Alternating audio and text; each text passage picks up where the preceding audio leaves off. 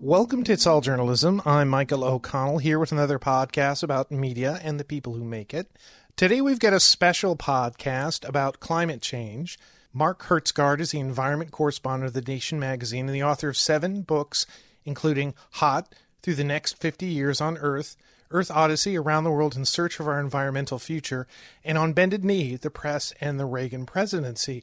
Mark recently joined former podcast guest Kyle Pope of the Columbia Journalism Review in announcing the launch of Covering Climate Now, which is aimed at breaking the climate silence prevalent in much of the news media.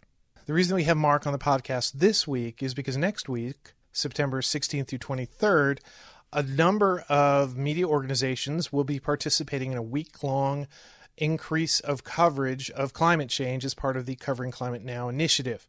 We talked to Mark a bit about that, as well as why media outlets have been dragging their feet in covering this really important issue, which Mark describes as the story of the future, and actually the present, I guess. So enjoy our conversation. So first of all, one of the things I like to do when I get a journalist on here is ask them a little bit about their journalist journey. How did you get interested in journalism?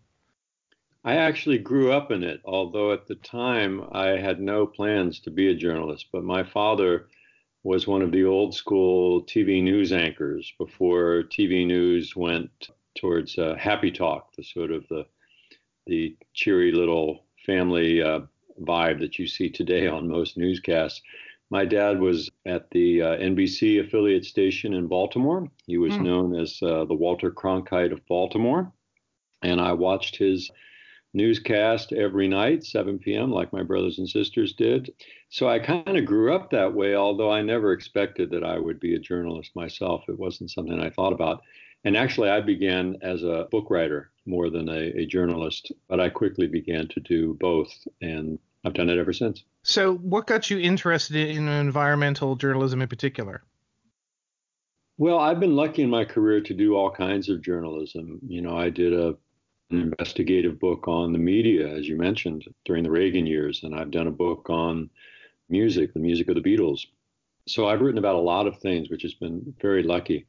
But the environment is a theme that I keep coming back to, and I think it's because at a fairly young age, I realized that if you don't get that issue right, none of the other issues are going to matter. If we don't have a livable planet with drinkable water and breathable air and a healthy soil, it doesn't matter what we do about healthcare or, incarceration policies, because there's not going to be a society to sustain it. And in addition, I grew up on a farm in Maryland, and, we raised animals and crops. And I think that gives you a certain connection to the natural world that has stayed with me my whole life. When we talk about environments and environmental reporting these days, we're really kind of talking about climate change. How well do you think the media has been covering the climate, in the last 10 years or so? The reason we started this new project with The Nation magazine and the Columbia Journalism Review called Covering Climate Now is precisely because the United States news media in particular has fallen woefully short of its professional responsibilities in covering the climate story. And I say that about the U.S. media very, very intentionally. I've been fortunate in my career to spend a lot of my time overseas. I've lived and traveled most of the 1990s overseas. I read the European press and other press. And ever since the 1990s, the U.S. press has been about 10 years behind the coverage in Europe. And this is a broader problem in the United States. It's not just the press. It's the fact that the press tends to reflect the discussion going on within political elites. And in the United States, unlike in Europe, political elites have essentially tried to ignore or outright deny the science around climate change. And this is very evident for many years. I mean, you can go all the way back to the 1990s when you had Al Gore serving as vice president, right, under Bill Clinton. So you would think that there would be serious coverage in the U.S. No. If you looked at the media coverage, it was all a question of whether climate change was real or was this science just a bunch of hooey. Whereas in Europe, you could look across the continent, including at that point, most of those countries were governed by right of center political parties in France, in Germany, in Britain. None of them questioned the science about climate change. The argument was, what do we do about it? Who pays for it? Which route do we take? Do we go nuclear? Do we go solar? But there was none of this nonsense about, oh, it's not real. Or let's put up one genuine scientist against a quack funded by the oil industry and pretend that that's balance. That was how the U.S. media handled it in the 1990s, and still largely through until very recently. Now, I want to add that in the past 2 to 3 years, parts of the elite press in the U.S. have done much better. The Washington Post, in particular, the New York Times, have done much better. They're now covering climate change. However, the big voices in the media, and I'm talking here about the broadcast networks, have still basically remained silent. So climate silence prevails still in the United States. And, remember, it is still, despite social media and all of that, television is where most Americans get most of their news. So the fact that TV in America has been largely silent about climate change is a big problem. A step in the positive direction would be to somehow separate science in U.S. media coverage from the actual politics of this issue. Or, actually, I guess what you're saying, how it's being covered in where, even diverse political points of view recognize the science behind it. What forces do you see have sort of skewed this view in the United States?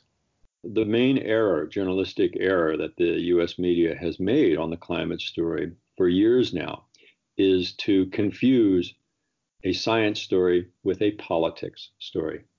There should be no disagreement about the science. Obviously, science is never settled, but you should be reporting on the science, and the science is terrifyingly clear that we're facing an emergency situation.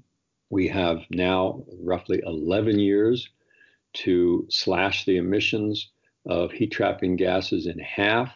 This will require what the scientists of the UN Intergovernmental Panel on Climate Change call unprecedented changes in human history. So we should be clear about that. That is a scientific fact. The problem has been that so many in the media have swallowed, frankly, the propaganda message of the oil industry into saying, no, that's a political judgment. You're making a political judgment. If you use words like emergency or crisis, or even take climate science seriously, that's a political judgment. And I would say, and we're saying it covering climate now, that is a fundamental error. As journalists, we have got to distinguish between a scientific fact and a political opinion. And we have been treating climate change for way too long as if it's a political opinion. And that's true even now with this problem of climate silence, because I think the reason that so many news outlets are silent about climate is because they think that it's political for them to talk about it. And that is simply wrong. That is factually wrong. It'd be like saying that we can't talk about gravity because some people don't like it. Or look at how we just covered very recently the 50th anniversary of the moon landing, right? None of us put these quack scientists, so-called scientists, on the air during the 50th anniversary of the moon landing, and the people who are saying, oh, it's all a hoax. Why don't we do that? Because we know that's not true. And as journalists, we're supposed to pass on truth to our audiences.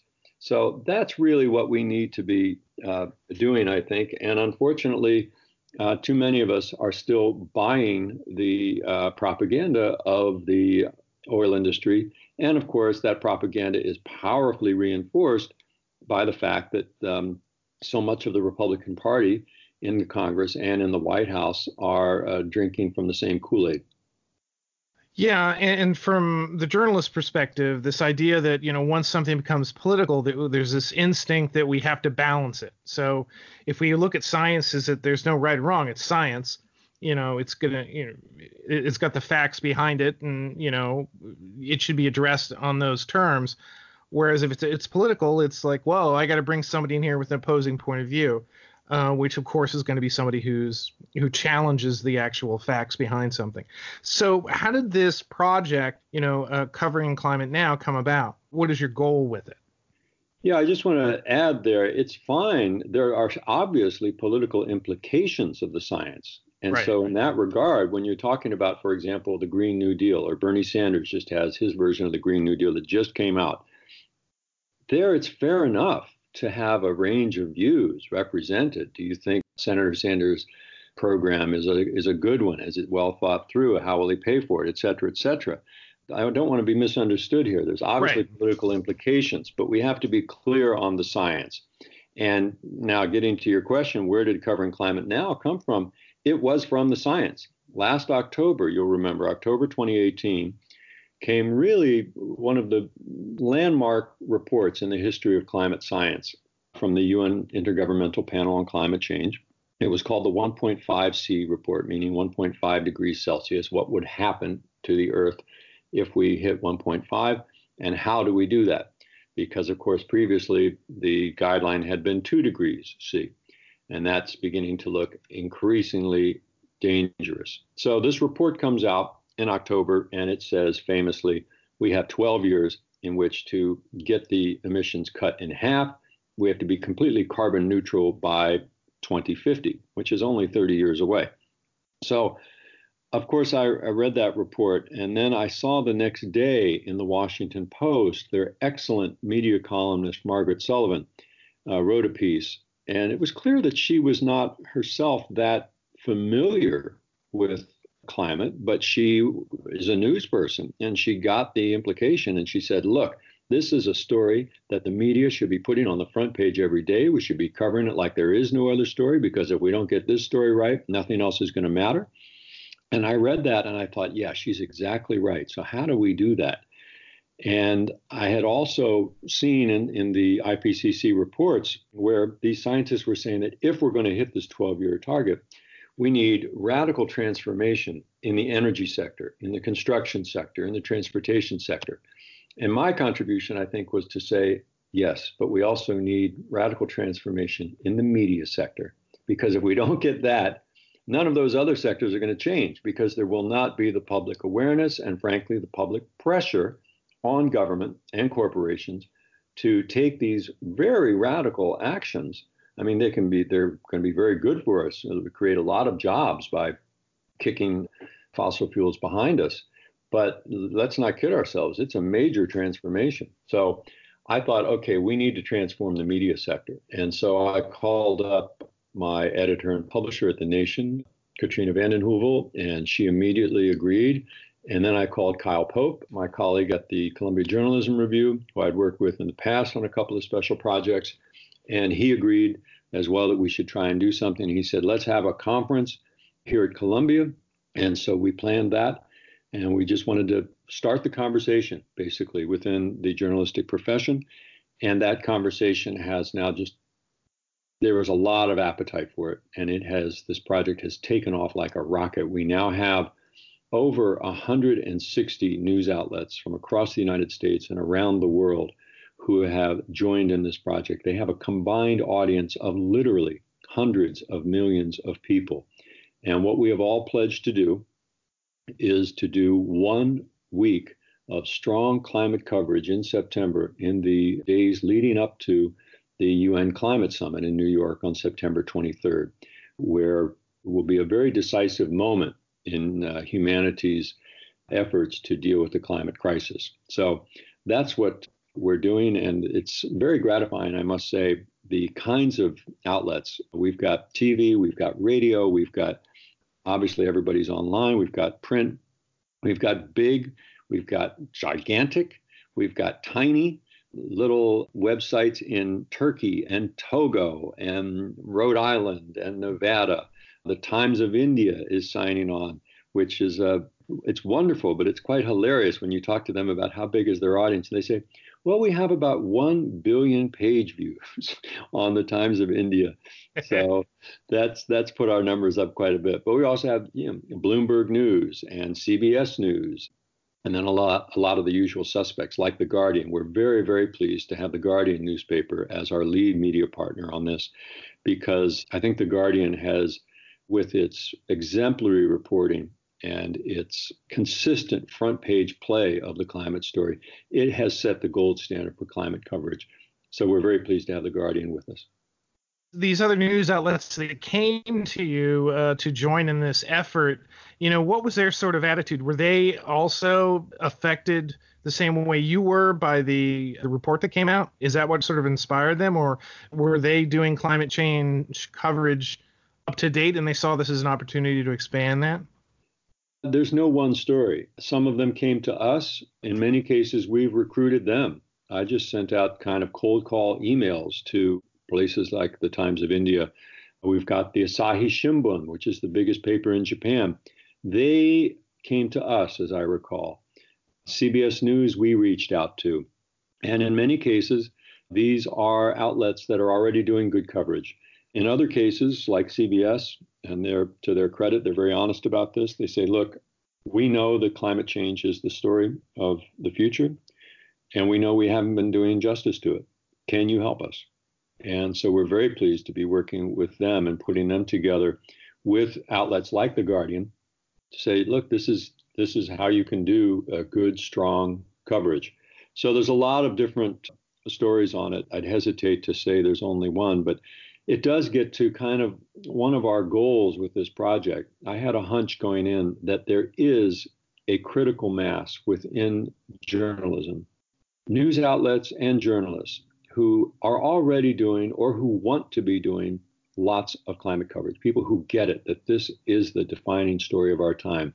And what we wanted to do with this project is to highlight that critical mass that exists within the news business, and by highlighting it, grow it so that you can show all these other news outlets, hey, here's CBS News, here's The Guardian, here's The Nation, here's the Times of India, here's the big papers and the big TV networks in Europe and Asia. They're doing it. You can do it too. Come and join us. We are very clear. We are not activists. We are journalists. And that's a very distinct social role. So we're not trying to be activists. There is no editorial line that any news outlet has to take on this project. Every outlet has absolute editorial independence. But we are, although we're not campaigning, we are making a very clear statement. We think that everybody in the media should be doing exactly this, should be covering this story like it's the biggest story of our time, because it is. So how do newsrooms, just as an initial step, as they write these stories and they go to their audiences, convey to them, as you alluded to before, there are political ramifications for, climate change coverage and the decisions that come out of it, where to put resources, how to, prioritize things. How can they best go, present their content and go to their audience and say, this is not a political issue. This is something that affects all of us? I'm going to confine my answer to that question to the U.S. context, because it's Sure. really only in the U.S. that is an issue. Again, if you go to Europe or to Asia, the coverage there, it's clear that the science is what it is, and you just cover the story. I think the most important thing to do is to cover the story, to break the silence, to start writing about it. And when you start writing about it, play it big. Now, for example, we're recording this on Friday, the 23rd of August. If you look at the front pages of the Guardian newspaper or the Süddeutsche Zeitung, which is a lead paper in Germany, both of them today are playing as they're at the top of their webpage, the Amazon is burning. The lungs of the planet, 20% of the oxygen on the planet is in the Amazon, and it is on fire because of the new far-right government there is literally encouraging industrial, agricultural interests to burn down the forest so that they can grow more soy and cattle. That's the top of the story, top of the webpage on both The Guardian and the Süddeutsche Zeitung, and probably many other outlets around the world that I haven't checked yet. Compare that to the best of the U.S. media on climate, which is the Washington Post and the New York Times. You will look in vain on their web pages, at least at this hour, for any mention of the Amazon. That's not that they haven't covered it. They were there. They had stories on it yesterday. I'm not saying they're ignoring it, But so much in journalism and so much of what we convey to our audiences is how we emphasize a given story. It's not enough just to cover it, but do you make it the lead story? Do you play it big? Do you have two or three different angles on that story? Or do you just run one bit of wire copy at the bottom of the page? So that's the first thing that I would say that U.S. outlets need to do, is to cover the story and cover it big. The project is pushing forward, increased coverage in the week of September 16th through the 23rd, leading up to the summit on the 23rd in New York City. After that week, after that summit, what do you hope that this accomplishes? What changes do you hope will come out of it? Well, I'm enough of a newsman to say I think we have to wait and see what events. I hate how so much of journalism has become this question of what do you think is going to happen? Which candidate is going to win? That's not our job. Our job is to report what is happening, not to prognosticate. Okay. And we have ideas for what we want to do after September, but a lot of it will depend on how does that week in September go? What lessons do we learn? We are very eager to create and build relationships among those 160 plus news outlets that we hope will continue after September. One of the things that we're doing during that September week is to share content with one another for free. Now, I'm going to be clear about what I mean by sharing content. We are sharing it with our fellow news outlets. We're not asking any news outlet to lower their paywalls to the paying public. We feel very strongly at Covering Climate Now and at The Nation magazine and at the Columbia Journalism Review that professional journalism is a valuable product and it should be paid for. You shouldn't be expecting to get journalism free, because when you do, that's the kind of journalism that you're going to get. But we are, during this week, sharing content for free, climate content, precisely because we understand that some of our participating news outlets either A, don't have a lot of experience with climate coverage, or B, are very small newsrooms and they just don't have the capacity to do more. So they will have the advantage of being able to publish stories by The Guardian, by The Nation, high quality professional stuff that they will get for free for that week. We hope thereby to, as I say, to build relationships and to build trust that will perhaps lead these outlets going forward to create their own commercial arrangements where you basically maybe you buy syndication rights to The Guardian climate coverage, perhaps for a discounted rate or something like that. So we'll see. We're going to see what kind of lessons we learn and what kind of impact we have in September, and then we'll move forward from there. Our podcast, our audience is primarily, journalists, young journalists, educators. What would you say to them? Maybe they haven't written about climate, they haven't written about climate change, but maybe they want to. What would you say to them and to encourage them to, get on this story? I would say what Kyle Pope and I said in the background article that we published for the conference we held at Columbia in April to launch this whole project. And you can find that online. It's at The Nation and it's at CJR. And The Guardian also published part of it. I think it was called "The Media Are Complacent While the World Burns." We give a bunch of very specific suggestions in there about how the media can do better. But we also said that it may sound kind of counterintuitive, but this is a great time to be on the climate beat. It is the biggest story in the world by far. It encapsulates all the other stories. It is the story in which every other story will take place. So even if you're a sports writer or you're a food writer or whatever beat you are on, there is a climate angle to it. For example, with sports, here it is August, a lot of the youth and high school sports teams, especially down in the South, they've had to reschedule practices because it's too darn hot for those kids to be out there. So that's a story. And so I guess I would say that you're coming to this story at a great time. Obviously, it's not a great time to get paid in journalism. And so one of the big things I think facing our profession is that we have got to figure out a business model that works. And that means that people should be talking to their friends and neighbors and parents and so forth about pay for journalism, even if it's just a little bit. The Guardian right now is actually making money on its environmental and climate coverage. And why is that? It's because readers are reading those stories and saying, yes, I want to support this kind of journalism. And they're just paying whatever, maybe $20 a year, something like that.